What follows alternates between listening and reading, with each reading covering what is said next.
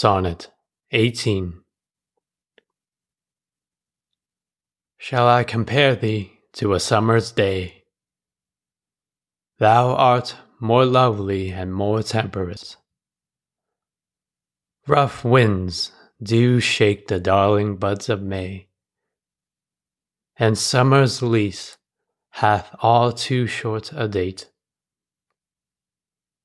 Sometime too hot the eye of heaven shines, and often is his gold complexion dimmed, and every fair from fair sometime declines, by chance or nature's changing course untrimmed.